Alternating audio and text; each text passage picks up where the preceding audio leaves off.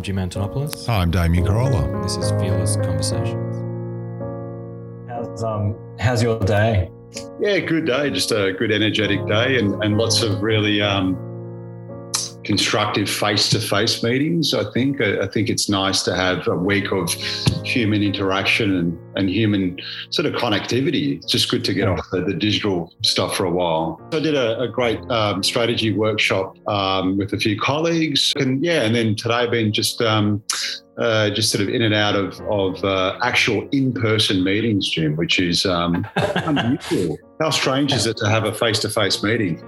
Fancy that for an idea. Absolutely. How's your day? How have you been? Pretty good, yeah. Look, pretty full on, lots of going from one mode to the next. Parent, son, husband, business owner, Yeah, right. The swapping places. Jumping through each of those hoops and, playing those different roles. Yeah, it's been one of those days, but it's okay. It's Friday, It's Friday. What a sunny Melbourne action. That's right. Someone said to me today that it's probably our last 30-degree day. So yeah, I know. I hope it isn't. No, surely there's something else. Yeah, that's right.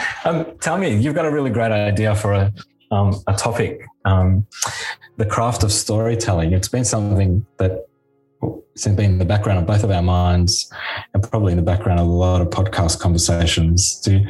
Should we tackle that today? Yeah, look, it'd be great, Jim. I think it's probably a lifelong adventure to keep rediscovering, refining and practicing and testing and probably just landing on what our real narrative is at this point in time. What are we really about? Who are we behind the layers, the facades? You and I often talk about this as a topic. What does it take to peel back the false stuff and get to the real, raw, honest drivers of how we turn up in each moment? And, it's really strange. I get this lesson in the most unusual places. We had an amazing chat with an industry executive that I can't name, but it's fairly well known in and across the country. And just the way this gentleman turns up and tells his story, the way he engages, the way he turns up as he is, raw, real, honest, no platitudes, no BS, just as he is in that moment. And I think it's so refreshing for each of us to give ourselves the permission just to turn up as we are, because that's where the story comes from. Do you think storytelling comes easy to those that have experienced success? So you mentioned this person is, is well known and in Australian business circles. Like, is it easier to tell a story and own a narrative and, exude that confidence when you're successful, and as opposed to, being in the muck and just being in the arena? This guy tells a story because he is in the mud every day, and he tells a story because he can't tell it any other way than turning up as he is with his raw wounds, his vulnerabilities and all the amazing things that he has to experience on a moment-to-moment basis. And we see a lot of that from good leaders and good storytellers. They just turn up as they are. They bring it all in. And that's the essence of leadership, which is to give each of us the permission to be as we are and who we are. And I think that's when I feel that, when I experience that, when we give others permission to be who they are, that's when we can start to really let go and tap into our story. Because it doesn't come from that bullshit Insta, leadership sort of archetype culture that all of us, that the media and even brands celebrate. It comes from the opposite place, which is to be as we are, to be who we are as we are in that moment. How difficult is that? Like, to say to someone who's experiencing imposter syndrome or someone who's venturing out into a new area of business, how difficult is it to actually just say how difficult is it for them? Let's I guess exercise some empathy. How difficult might it be for them to actually just accept that I just need to be myself here, own my story and own my narrative? It's a hard thing to accept, isn't it? It's an incredibly hard thing to accept. But you know what's more brutal, Jim, is spending years of carrying around bullshit and the facades and the weight that it puts on your spirit, your culture, your energy, your body, the weight that it puts on you to carry this facade around is far more brutal. And we're seeing that, and we're seeing the result of addictive working, of addictive habits, of over drinking, of stress and trauma. We see the result of people carrying around the weight of pretense, the weight of facade, and just the fact that they can't be who they are because they've got this bullshit cultural notion of being the superstar, of having it all together, of needing to have all the answers. And that's not where real story comes from. Yeah, I agree. What's your what have you seen? And you've often told your story as it's emerged through the fluctuation of the business life cycle. Yeah, I believe in building a narrative rather than focusing on what's my next story. I think that's the wrong question. I think the right question to be asking is what narrative will I be building? Now, I think that's a more apt question to ask ourselves. And what I mean by that is, it's an effort and a journey to build, and it's ongoing to build this narrative. It's something you don't just push a button and execute and forget about it. You're building. You're constantly attuned. You're constantly listening and shifting and adjusting the stories you tell underneath that narrative. Now, I think that's a more powerful question to ask ourselves, and because a narrative is far-reaching, it's grand and sweeping, like Gone with the Wind, Lord of the Rings, and The Sopranos all had amazingly beautiful narrative arcs, and yet we tell really wonderful, short, succinct stories about moments within those films. And, on our own leadership journey, it's not very different to that. We have to think about, in our careers, what's our narrative arc? And that can be discovered. We don't have to make a decision on day one as to what it is and have all the answers, like you've said. That can unfold for us. That can be discovered. And within that process of discovery, it's enriching. That's fulfilling. And that's what a career is. It unfolds, and it's a rabbit warren of little laneways and experiences. And sometimes people forget that.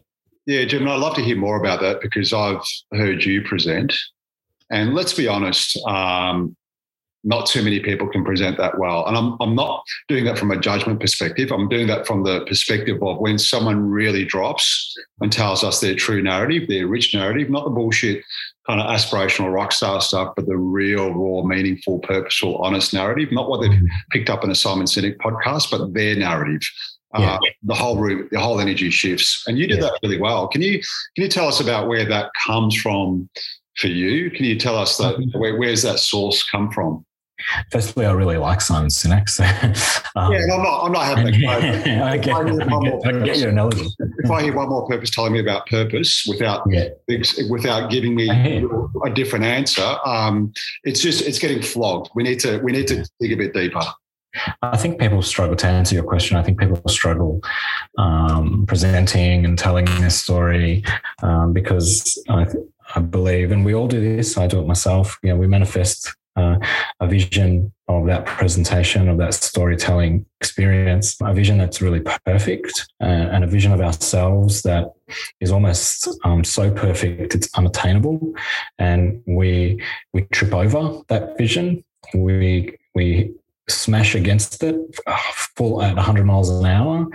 We see it and it's confronting, and we understand that the reality is we move away from the reality, whereas in fact people engage with the reality, the truth of who we are. And I'm very comfortable presenting. I presented to very large groups and very small groups and everything in between. And I'm very comfortable because I guess the way I handle those situations, and that's not to say I don't get nervous, the way I handle those situations is that I tell myself and I convince myself to know that I just have to be myself. I don't have to be anybody else. I don't have to pretend to be better than the previous presenter or better than the next one. I don't compare and I don't measure myself against others. And I tell myself that constantly. And that creates a sense of comfort in knowing that I just have to bring myself to that conversation and people will engage with it and others won't. And that's okay. That's okay. Not everyone has to like it. Like this podcast, not everyone has to really like this podcast, but some people do. And that's what matters. Yeah, that's great, Jim. And I want to pick up on a theme that you mentioned.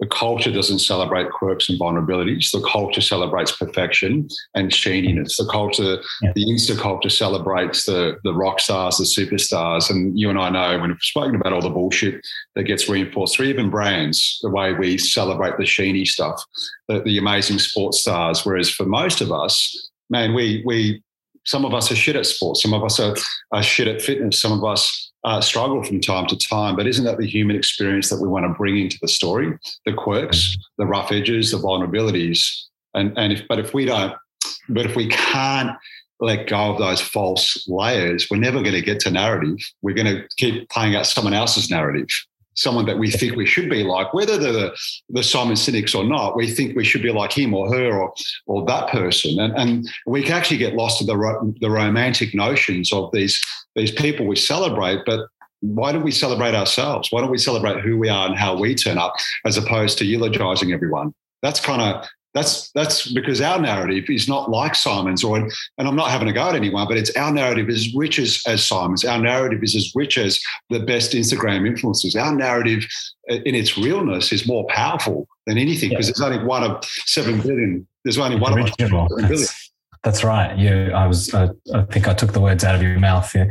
It's completely original, and that is something to really own, and that is something to understand that it's immensely powerful. No one can replicate it. And no one can. No one can. And Jim, you and I did some great work with some organisations, some BDM work. And you remember how challenging it is for some people just to say, what are you really quirky at? Go and speak to your partner. They're like, oh no, I can't show that. That's too much. And I'm like, well, dude, what else are you going to show the world unless you can't show your quirks and your quirks? Some of the best presentations that I've seen and some of the best stories that I've heard are when people actually bring themselves to that presentation. When they bring their quirks and their little nuances. The most popular TED Talk in history was by Sir Ken Robinson, and I think he passed away early last year. And that if you get a chance, if you're listening to the podcast, is to basically just Google how schools killed creativity. It's the number one TED Talk in history. And this guy is an amazing, amazing presenter. He is quirky. He's just nuanced, and he's an expert in his field. He's funny, and he's just himself. And it's the number one TED Talk for a reason. Yeah.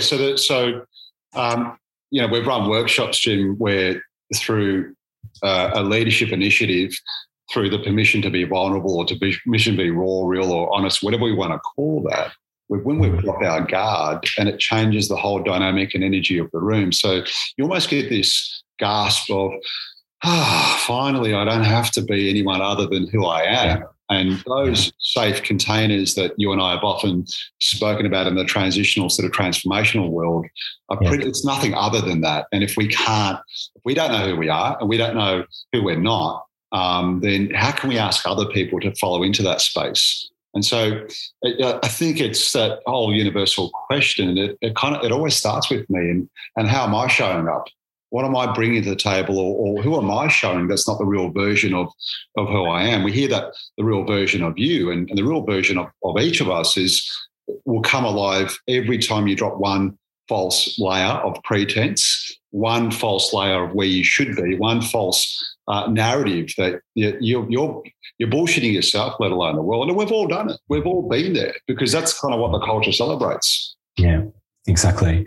I think someone once told me that before you walk on stage to a presentation, or before you front up to a big meeting, is to say to yourself, look, this is what I know. Yes. And just accept to yourself that, look, this information that I have in my hand, this is all I know, and not to go beyond that, and to be happy to say to the room, I don't know about that thing that you've just raised, and sit within that and accept that, and therefore you'll execute on that really well, because that's comfortable. That's a known space, and that really resonated with me. That's amazing, isn't it? Because you're actually giving yourself complete permission to stay with who you are and what you know, and then there's really not much more you can do than that, is there? Agreed. How do you get to the truth of what really matters? Like, how do you break down a team? I was going to say that sounds a little bit brutal, but how do you get a group of people and who, don't want to admit their quirks, don't really want to be authentic and open and generous and open-hearted in their storytelling and their presenting? How do you help them understand? How do you help them see the light? It's probably the $20 million question, but where we would normally start is through that self-inquiry piece. And the self-inquiry piece is simply saying, well, I'm not sure who I really am. And that's a fairly honest, universal question, but I've got an idea of who I'm not. Yeah. So who am I? Am I my, we've spoken about this before, am I my job title and the amount of money I have in my bank account? Is that who I am? Because if that is, we're in a pretty dangerous place.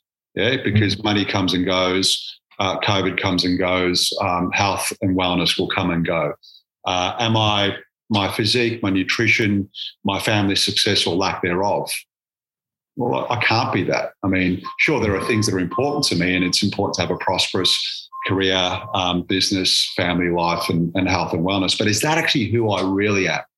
Well, if that's not who I am and I strip that back, what's left? What's left are the things that matter most to me, my values, the meaningful things in my world, the love, the family connections I have, the human interactions I have on a moment-to-moment basis, and those things that matter more to me than anything else, my core values. Yeah, so we start to strip away the false stuff. We come back to the inner world, the inner compass, the inner meaning, the inner narrative. And that's where we can start to slowly, with some reflection or guidance or facilitation or even personal alone time, we keep asking ourselves, what matters most to me right now? What matters to the people around me? What are my core values? Not someone else's values, not the podcast values or a great author's values. What are my values? Because that's the place from which we build our own narrative. And it's going to be different for everyone.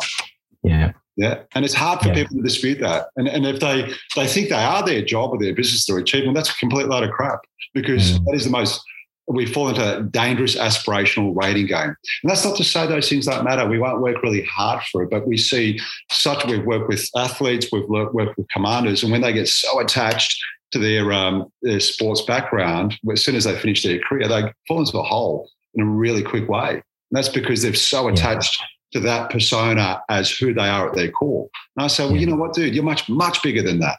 You're much bigger than that. Yeah, because when the accolades are gone, there's nowhere to go. Yeah. Who are you when you get an injury? Are you a loser if you've had an injury? Well, dude, how can you possibly control not succumbing to injury or other variables? So we attach ourselves to these external modalities, and when we've got to slowly start to strip away that and find out what's left behind. Yeah, I hear. Wow, that's half an hour in. That's a really good discussion. Look, I'm keep going, and you are too. And as leaders and entrepreneurs, and if we can't keep crafting our narrative in the clumsy way that we need to, I don't know whose life we're living. We're not living our life; we're living someone else's life. Surely. Yeah, agreed. I completely agree. Well, I think that's been another really great, fearless conversation. So. Wow, I can't believe time flies. That's really good. Great chat, man. And it's, these topics you and I are so passionate about. We're so happy about exploring that. We do that through our March 1st Academy. We do that with clients. Yeah. So, this is the kind of work that gets us up and about. Yeah, It absolutely is, and there's nothing more nourishing than being surrounded by people that you trust and that you can actually learn from and grow with, and that's something that we're really trying to nurture, Damien and I, with our March 1st monthly coaching, and we've got a really great little cohort. And to actually really clarify that, one thing that's really big for us is that we believe in not just mentor-mentee, but mentoring happening both ways. Like, I think you and I, Damien, are really good, big students in those coaching sessions as well, not just the mentors. I know I've got index cards galore that I've written in notes from those sessions. I've learned so much, and I'm sure you have as well. The most powerful kind of learning happens through that co-design, that co-creation. We can drop your guard, drop your ego, drop the pretense, and really be open to other views of the world. And that's where we absolutely expand. Yeah, it's really wonderful. Well, it's been lovely chatting. You too, Jim. Yeah, mate, enjoy the sunny action, and I will. Have a great Friday.